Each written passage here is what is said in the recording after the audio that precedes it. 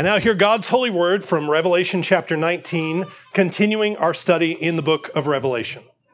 After these things, I heard a loud voice of a great multitude in heaven saying, Alleluia! Salvation and glory and honor and power belong to the Lord our God.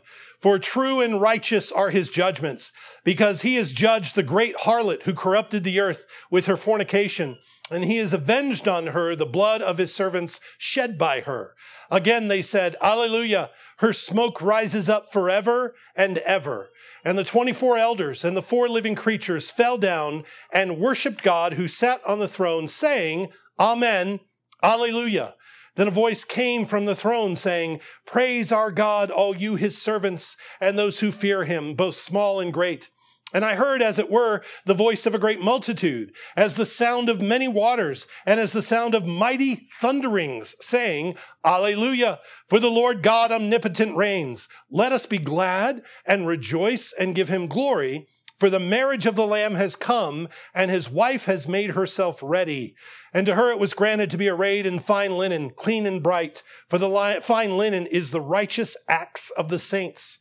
Then he said to me, Write, Blessed are those who are called to the marriage supper of the Lamb. And he said to me, These are the true sayings of God. And I fell at his feet to worship him. But he said to me, See that you do not do that. I am your fellow servant and of your brethren who have the testimony of Jesus. Worship God, for the testimony of Jesus is the spirit of prophecy. Thus far, the reading of God's word. Let's give thanks together. Father, we thank you for your word, and we pray that we would rightly apply it today. So grant us your spirit. Fill us with your spirit, that I may articulate these things clearly, that we might receive them and be conformed to your will, to be overjoyed at the things that make you happy, to pray for the removal of all things that you hate, and rejoice in your conquering of sin and those who oppose you. So, Father, join our voices with these angelic and heavenly voices today in praise. We pray this in Jesus' name. Amen. Amen. People of God, in traditional weddings, there's always that wonderful moment right at the opening of the ceremony where the mothers have been seated, the grandmothers, everybody's found their place. And then the music rises. You have this fanfare and flourish of music, and the bride makes her grand entrance.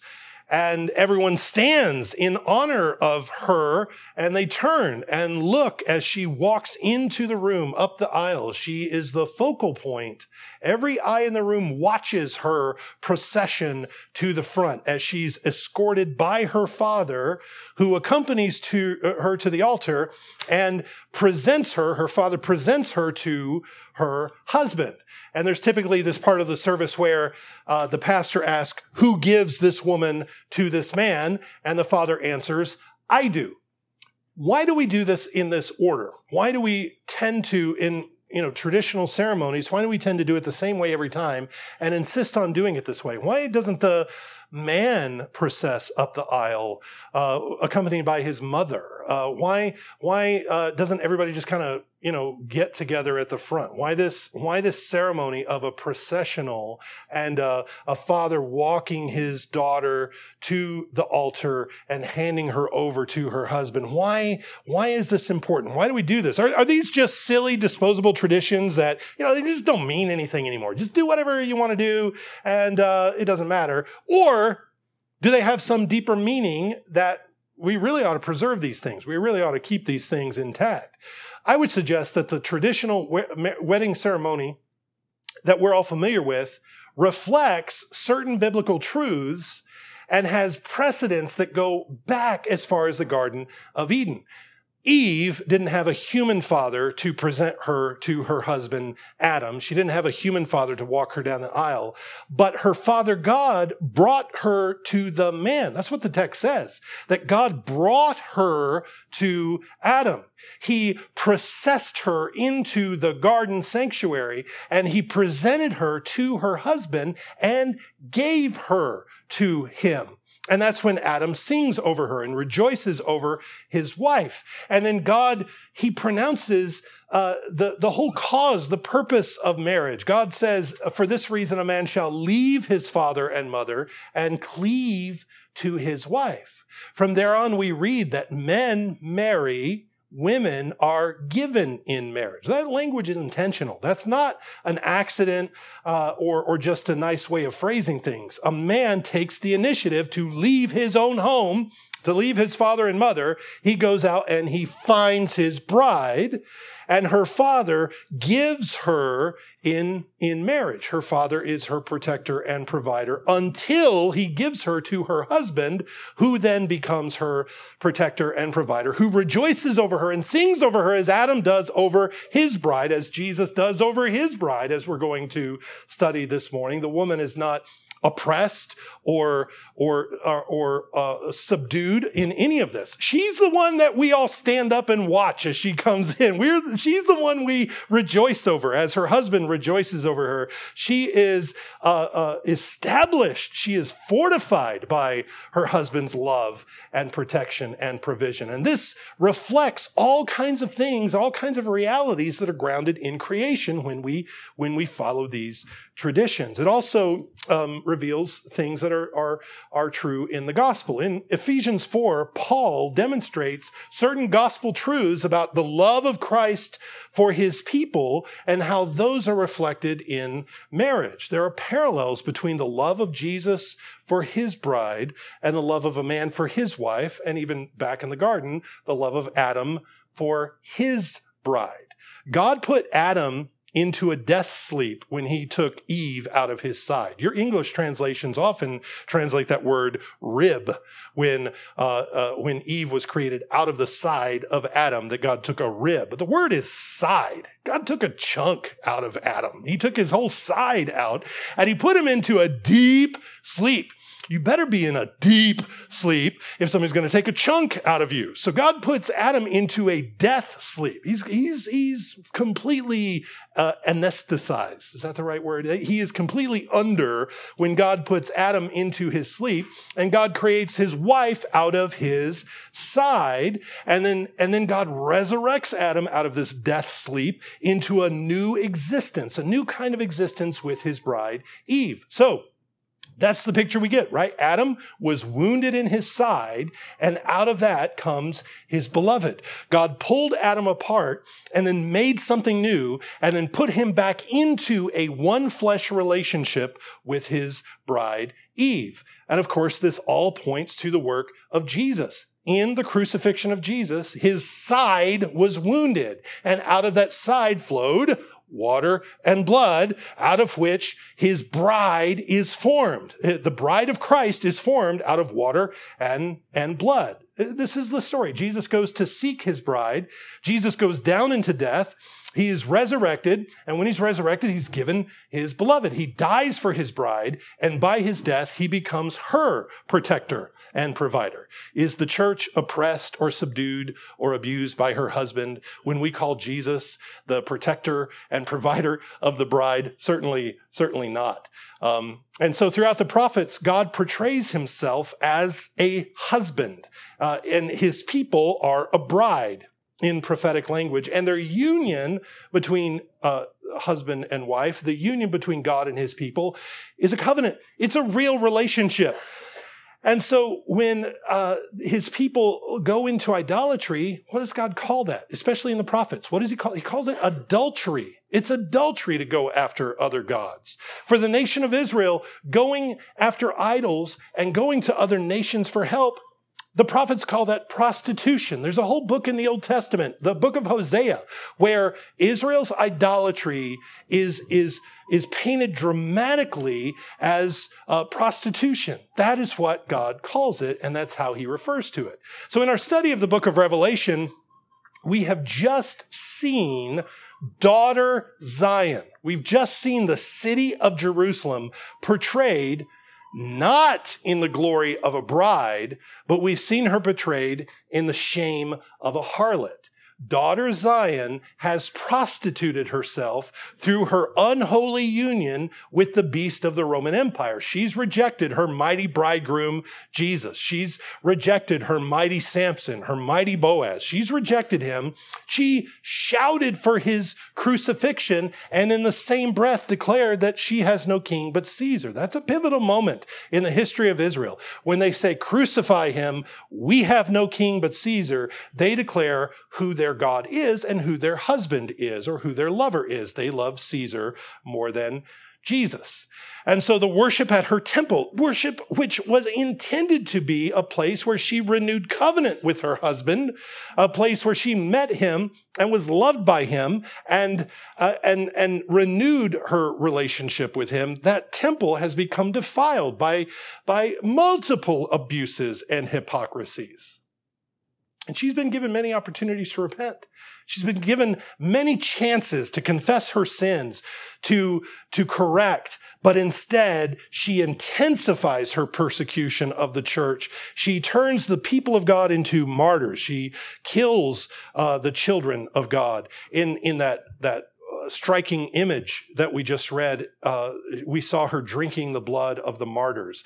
She's not a source. Of the city of Jerusalem, daughter Zion, is not giving life. She's giving death. She's distributing corruption and defilement. And so in the book of Revelation, in this narrative, we see her time is up. Final judgment has come. Now, in history, God's vengeance against Jerusalem, and in history, his vengeance against the temple and the old world of the old covenant came in 70 AD when everything was destroyed by the Romans. That's the historical context for these things that we've been reading about. That event is in John's future as he writes about these things. He says these things must shortly come to pass, and they did. He said these things are very near. And they weren't some far off events, but things that are near. And so everything that we've been reading about has been pointing toward that final judgment of Jerusalem and the temple. But now that the false bride, Israel, has been put away, now that the harlot has been judged, it's time for the presentation, the grand entrance of the true bride, the church. This chapter, as we open chapter 19, puts us back in the heavenly sanctuary where the music starts up and all the hosts of heaven sing as they watch her procession. And we get to share in this procession as we work through this today. So we're just going to read the first 10 verses of chapter 19, and we'll work through 1 or 2 or 3 at a time. Verse 1, hear this again. After these things, I heard a loud voice of a great multitude in heaven saying, Alleluia, salvation and glory and honor and power belong to the Lord our God. Hallelujah means praise Yah. It means praise the Lord. And that word hallelujah is all over the Psalms, but the only time it comes up in the New Testament is in Revelation chapter 19, and it's used 4 times in this chapter. When Alleluia or Hallelujah appears in the Psalms, it's usually in reference to some mighty act of God. He has done this wonderful thing. He has worked out this great deliverance. And the word Hallelujah is not itself a praise. I know when something great happens to us, we're inclined to say, well, hallelujah, that's great.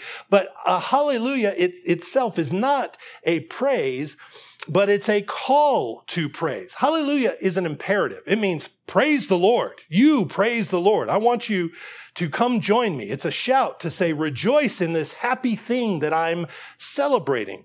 We're going to jump back and forth to the Psalms a couple times this morning. So if you keep your hand in Revelation, but you want to follow along, run back to Psalm 148, where this hallelujah famously appears, because it begins, in your translation of the Bible, it will say praise the Lord, praise Yahweh, but that word is hallelujah. So Psalm 148 begins, hallelujah, hallelujah from the heavens. Praise him in the heights. Praise him all his angels. Praise him all his hosts. Praise him sun and moon. Praise him all you stars of light. Praise him you heaven of heavens and you waters above the heavens. The call there, it's a command. It's an imperative. Praise him. And then the psalmist points to everything in creation. You say, you praise him and you praise him. Stars, sun, moon, waters, mountains, animals, creatures, things, whatever. You praise him. Everything that was created for praise. That's the reason that it exists. Ultimately is to bring pleasure and honor and glory to God. That includes you. That's why you were created. You were created for praise. Your body is an instrument of praise. So when you go to work tomorrow, you're working things out and you're doing your work and you're doing faithful duties, and it's all in praise to God. Well, the psalmist is saying, he's issuing this imperative, praise the Lord, everything, praise the Lord, praise the Lord. And very often when we hear hallelujah, we get the word for. So praise the Lord. Why am I praising the Lord? Well, here's a reason. For, and we get that in Psalm 148 in verse 13, let them praise the name of Yahweh, for his name alone is exalted. His glory is above the earth and heaven, and he has exalted the horn of his people, the praise of all his saints, of the children of Israel, a people near to him. Hallelujah. So the call is praise the Lord, all of creation. Why?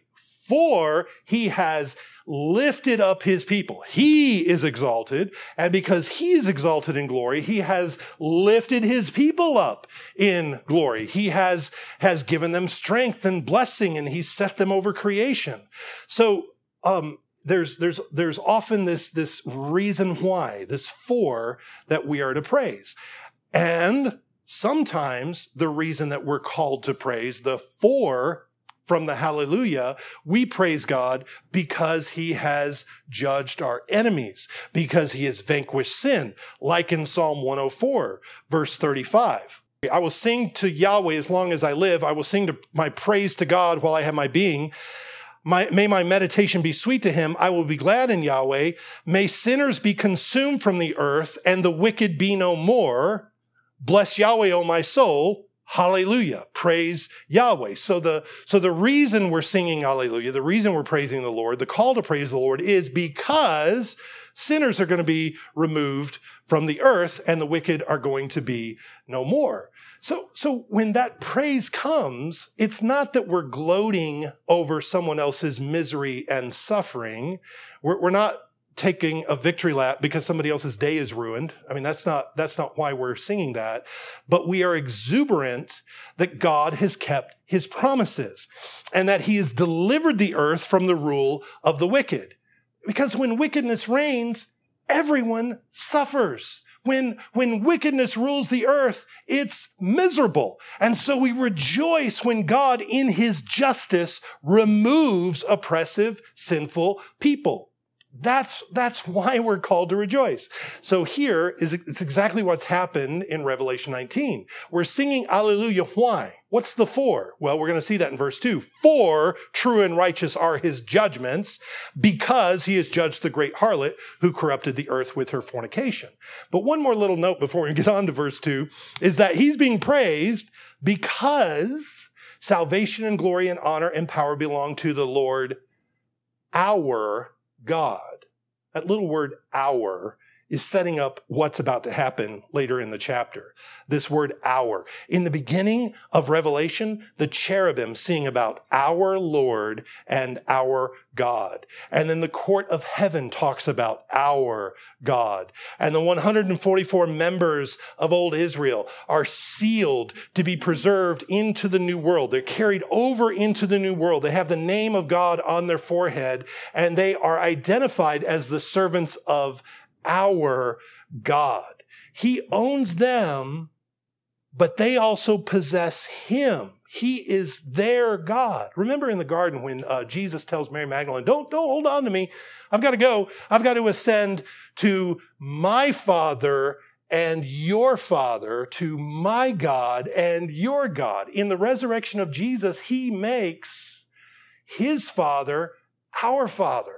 and his God becomes our God. He is not miserly. He doesn't keep his relationship to the Father all by himself and say, no, you can't have him. He's all mine. Stay away. Leave me alone.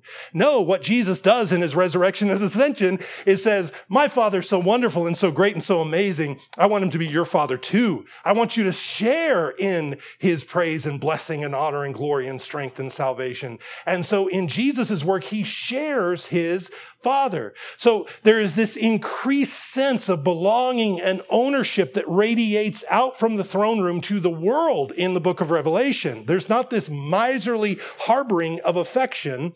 We now can say he is our God. Jesus is our King. He is our Savior. He is our beloved, as the woman in the Song of Solomon sings. She says, I am my beloved's, and my beloved is mine. He's mine. He's all mine. He belongs to me. And that's what, yes, we belong to Jesus, but he belongs to us. He is our Savior. He is our King. He is our man who fights for us and defends us and protects us. There's this mutual indwelling and this possession here between Christ and his people that marriage is a shadow of. Marriage, human marriage, our marriages are a hint of that. It's reflecting that reality, that mutual possession of Christ and his people. So I said there's a hallelujah and then a for, and we get that in verse 2. For true and righteous are his judgments, because he has judged the great harlot who corrupted the earth with her fornication, and he has avenged on her the blood of his servants shed by her. Again they said, Alleluia, her smoke rises up forever and ever. Remember in the last chapter, we saw the call for the apostles and the prophets. It was in 1820. The prophets and the apostles were called to rejoice over the judgment of the city. And I asked you at that time, doesn't that sound a little mean to rejoice over the judgment? The kings of the land are weeping because they can't share in her iniquities anymore. The merchants and the ship captains are all lamenting because there's no more city to buy their wares. They can't trade and buy and sell and help them accumulate wealth. So there's plenty of lamentation to go around, but the heavens rejoice. And those who populate the heavens rejoice. And here we see them responding to that call of worship we saw in the last chapter. They're exuberant because God has answered the prayers of the martyrs. This is the harlot who has shed the blood of his servants. That's why they're rejoicing. Remember those who had been slain by this harlot city, who'd been attacked by the chief priests of the temple. They cried out to God. Back in Revelation chapter 6, they said, how long, O Lord, holy and true, until you judge and avenge our blood on those who dwell on the earth? How long? We saw their prayers go up like incense before the throne of God. And the response to this is that an angel takes coals off of the heavenly altar and flings them to earth. Their prayers went up like incense, and fire came down from God's heavenly altar. And now we see the full realization of that God has definitively judged this wicked city. And he has vindicated the martyrs. He has commuted their sentence. He's demonstrated that they were innocent. The martyrs were innocent. Their accusers then were murderers. They are the guilty ones. And now the smoke of this destruction rises up to heaven like an ascension offering, like the smoke of Sodom and Gomorrah, like the smoke of the city of Jericho and the other Canaanite cities. The smoke rises up as a sacrifice, which means that, remember what I said, you're created for praise and worship. That's what you're created for. Well, God is going to get it out of you one way or the other. Your life is going to be an offering one way or another. Either you are going to offer voluntary praise, or God is going to rejoice over your destruction. Either way, he's happy. Either way, he's fine. You either offer yourself as a living sacrifice, or you become a burnt offering. Either way, God is glorified.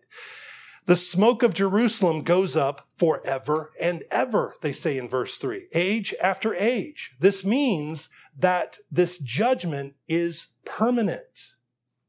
Jerusalem and the temple and the old covenant arrangement with Israel is finished. It's over. Forever and ever, the smoke rises. The harlot city is judged. She's about to be replaced in this text by the true bride, the church. So I have a hard time understanding how we could ever come away from this thinking that God has some future plans for the city of Jerusalem, or he has some future plans for the temple, or somehow God has some designs to get the sacrifices cranked up again. When you're watching those prophecy shows at 2:00 in the morning, on the high channels of the television, and you hear somebody saying, yeah, going to breed this heifer, and they're going to get this heifer. It's perfect. I've seen one of them. They're going to get it, and they're going to take it back up there, and they're going to build that temple back. We're going to have those sacrifices cranked up again. It's all in God's plan.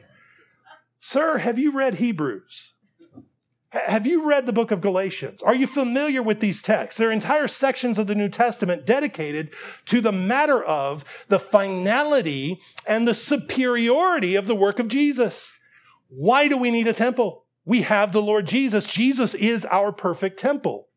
Jesus is our high priest. Jesus is our perfect and final and entirely sufficient sacrifice. Why would we ever need this thing to be resurrected again? So the modern nation state of Israel has no biblical relevance. It has no purpose. It's a secular nation born out of European guilt over the events of World War II. But that nation, those people don't care about God, and they don't care about pleasing him, and they don't have any special connection to the Lord. Israel, like all nations, will be brought under King Jesus. All peoples will bow the knee, yes, but there's no special relationship that God has to a specific place or a specific race of people where they have some special standing apart from the gospel, where God has kind of carved out this little area, this little space for them to work in where the gospel is not relevant. Salvation is in Christ alone and will be in Christ alone forever and ever, age after age, amen. Salvation is not in any geographical or political or national affiliation. And to say so is to deny the work of Christ. It's to deny the gospel. There is nothing left. All of the promises to Israel were inherited by Christ, and all of their fulfillment is in Christ. And the only way to the Father is through Christ. There is no other way, and there's nothing left for Israel, for the temple, for Jerusalem, unless they bow the knee to Jesus. That's all that's left for them. So what we've witnessed in Revelation is God's final verdict, his final word, the final thing that he has to say about the old world of the old covenant.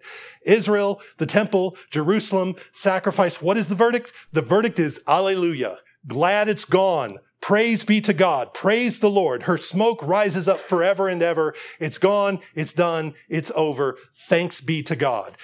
He's not going to go back and resurrect this harlot so he can marry her. Where is that in the narrative? So let's welcome the true bride and love her and adorn her with the righteous acts of the saints, as we're about to read. Verse 4. So the 24 elders and the 4 living creatures fell down and worshiped God who sat on the throne, saying, Amen, Alleluia. Then a voice came from the throne saying, Praise our God, all you his servants, and those who fear him, both small and great. And I heard, as it were, the voice of a great multitude, as the sound of many waters, and as the sound of mighty thundering, saying, Alleluia, for the Lord God omnipotent reigns. Notice the progression. The elders and the cherubim fall down and worship. A voice comes from the throne, and then a great innumerable company, a multitude, echoes the praise that comes from the heavenly throne room. Praise begins at the throne and the court of God, and then it reverberates out to the whole heavens and earth. This is how it goes. Things begin in heaven. Things get imagined, built, put together in heaven, in the mind of God, and then they land on earth and they transform the earth. God's law, his word, his design begins in heaven, and the earth is conformed to heaven's blueprint. At the beginning of Revelation, there was one ascension when John went up into heaven to see what's going on there so he could write about it. But from here on out, the direction of all the work is earthward.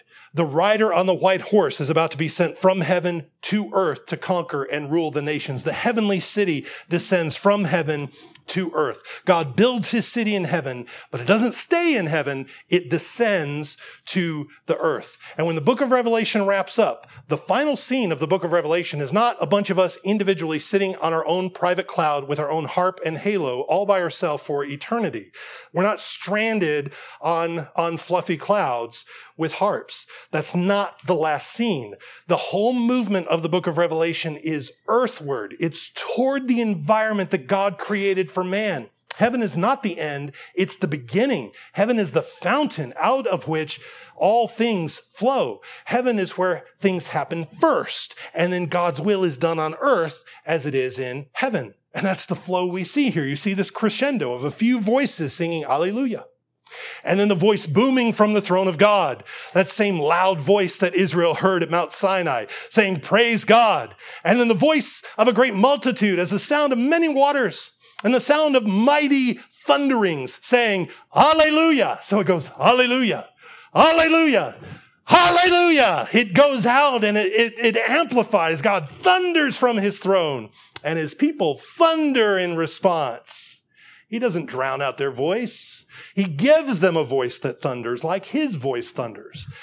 We're running out of time, and I'd love to go back and look at Psalm 29. I think you're familiar with Psalm 29. It describes the voice of Yahweh. That's the one that says his thundering voice creates and destroys. It kills and makes alive. His voice turns the cedars into toothpicks. He makes the nations skip like a calf. He thunders. His voice thunders so that we can echo with thunder. Christian worship ought to be generally loud. There are a few exceptions, but even laments can be loud. Even when we're confessing our sins, that can be loud. If worship is always quiet, we're suppressing the Spirit who gives us a voice. We're quenching the Spirit who gives us a voice. I think I've told this story before, but there are times where my family has visited a church. We're looking, for just a traditional liturgical church. We end up in a Lutheran church or something like that. And there was one place particularly where the piano started, the music started, and I thought, wow, this is a really long intro. I wonder when we start singing. And then I looked around and I thought, oh, they are singing. And they're in the second verse, and we couldn't hear them. And so then we start singing, and everybody turns around and look at us like we're crazy because we're actually singing. We're singing out. Great volume in worship is encouraging. Quietness in worship is so discouraging. Do you really believe this or not? I believe in God the Father Almighty. Do you? Do you really? Amen. Okay. I'll believe that, I guess.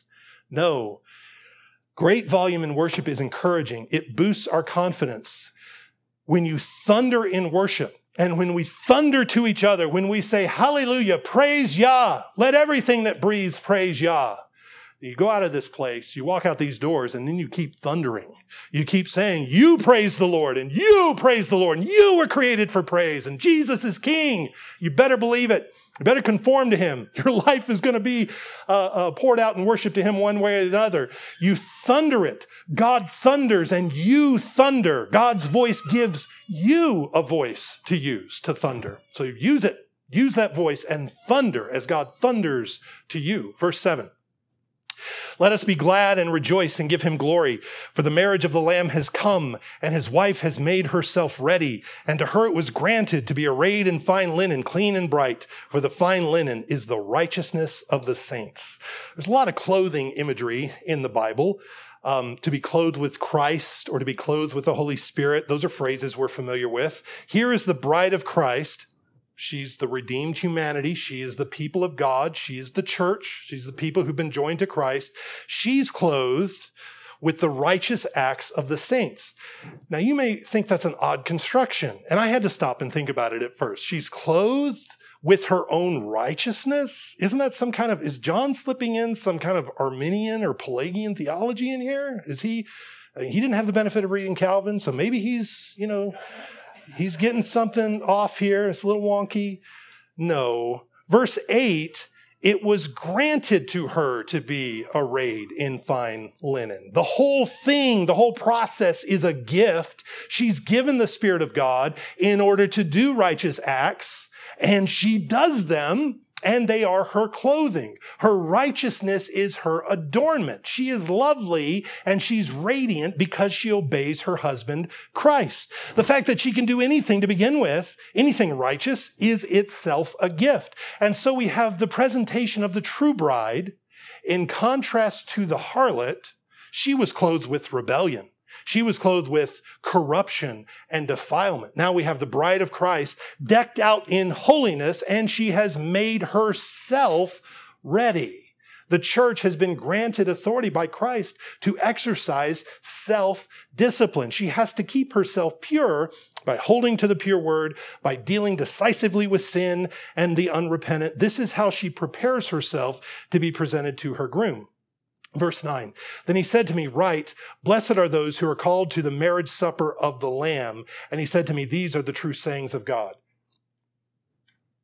From the beginning of this study, I've pointed out that the narrative of the book of Revelation can be neatly arranged around the steps we take in traditional historic Christian worship. Revelation is a vision of a heavenly worship service, so it should come as no surprise that it follows the very same patterns of worship that we see in the rest of Scripture and the very same pattern of worship that we follow every Lord's Day. There's many parallels between what we do on the Lord's Day and what happens in heavenly worship as it's revealed in Revelation. So what do we do when we get together? Well, there's a call to worship. And then we fall down on our knees and we confess our sins. And then we open up God's word and we read it and we study it and we hear it. Then we have a feast at the table of the Lord, and then we're blessed and we're sent out into the world to work and take dominion. If you want to look at that and consider it, that's an outline of the book of Revelation. That's exactly what happens. When we open the book of Revelation, it begins with a call to worship. John hears the blast of a trumpet, and the Lord Jesus appears to John. And what does John do? He falls on his face. And so we have a section in Revelation where we deal with our sins. As Jesus corrects the churches, he calls them to repentance. He's dealing with their sins and washing them and making them clean. After our sins are dealt with, it's time to go up, to lift our hearts up to the Lord. And that's exactly what happens in Revelation. John ascends into the heavenly sanctuary to hear God speak. And as John ascends, his ascension is accompanied with the host of heaven singing. What do they sing? Holy, holy, holy, Lord God of hosts, which just happens to be, coincidentally, the very same thing we sing when we ascend into the heavenlies in the Spirit to hear God's word read, and preached. That's what we do. It's not a coincidence. We do it on purpose because we want things to go on earth as they do in heaven. And so we're copying heaven's pattern. And then we have the long word section of Revelation. The sermon is the longest part of the morning worship service, isn't it? It's the longest part. Well, that's the longest part of Revelation as well. So I'm justified. I mean, it works. The longest section of the worship service in Revelation is Jesus taking up the scroll, and then he takes off the seals, and he unrolls it, and he trumpets out the contents, and then he applies the contents of the book. The word section of Revelation is the biggest chunk of it. And then after that, it's time for the feast, and that's where we are in Revelation. We have the feast, the marriage supper, the communion meal. After this is over with, the Lord Jesus is going to climb on his horse, and he's going to go out for war, and the heavenly city will descend to earth, and he will take dominion and rule. And that's what we're going to do next. We're going to eat at his table, and then you're going to be blessed, and you're going to ride on your white horses, and you're going to go subdue the nations in the name of Jesus, and you're going to rule. That's the pattern. That's the outline of Revelation. That's how we worship on the Lord's Day. So there are all kinds of connections between this marriage supper in Revelation that we read about here and our weekly participation in the Lord's table. Here, at this table, week by week, the bride gets to feast with her groom. It's the place where our fellowship to each other and our fellowship to Christ is restored and confirmed. That we know that we are our beloveds and our beloved is ours. Not because we have some feeling, not because we've been brought to some emotional state that kind of feels right, but it's confirmed in material blessings, things we can touch and smell and taste. So That's why we meet, by the way. That's why we have to meet here together in person. This is not something you could do on your own with bedhead and a bowl of Fruit Loops and your computer on your kitchen table. If worship is just a sermon, okay, do your Fruit Loops, do that thing and watch the sermon. But worship is more than that. It's the people of God meeting with Jesus. It's the bride of Christ meeting with her husband at his table and being fed by it. And there's so much more to say there, but I'm going to keep going to verse 10. And I fell at his feet to worship him, but he said to me, see that you do not do that. I am your fellow servant and of your brethren who have the testimony of Jesus. Worship God, for the testimony of Jesus is the spirit of prophecy. There are places in the Bible where people fall down and they worship angels and they're not rebuked. The parents of Samson, when they see an angel, they fall down. David, there's a point where he sees an angel and he falls down and the angels don't object to this. But remember, another thread we've been following throughout Revelation is that man's orientation toward the angels has changed. In Psalm 8, we read that we were created a little lower than the angels.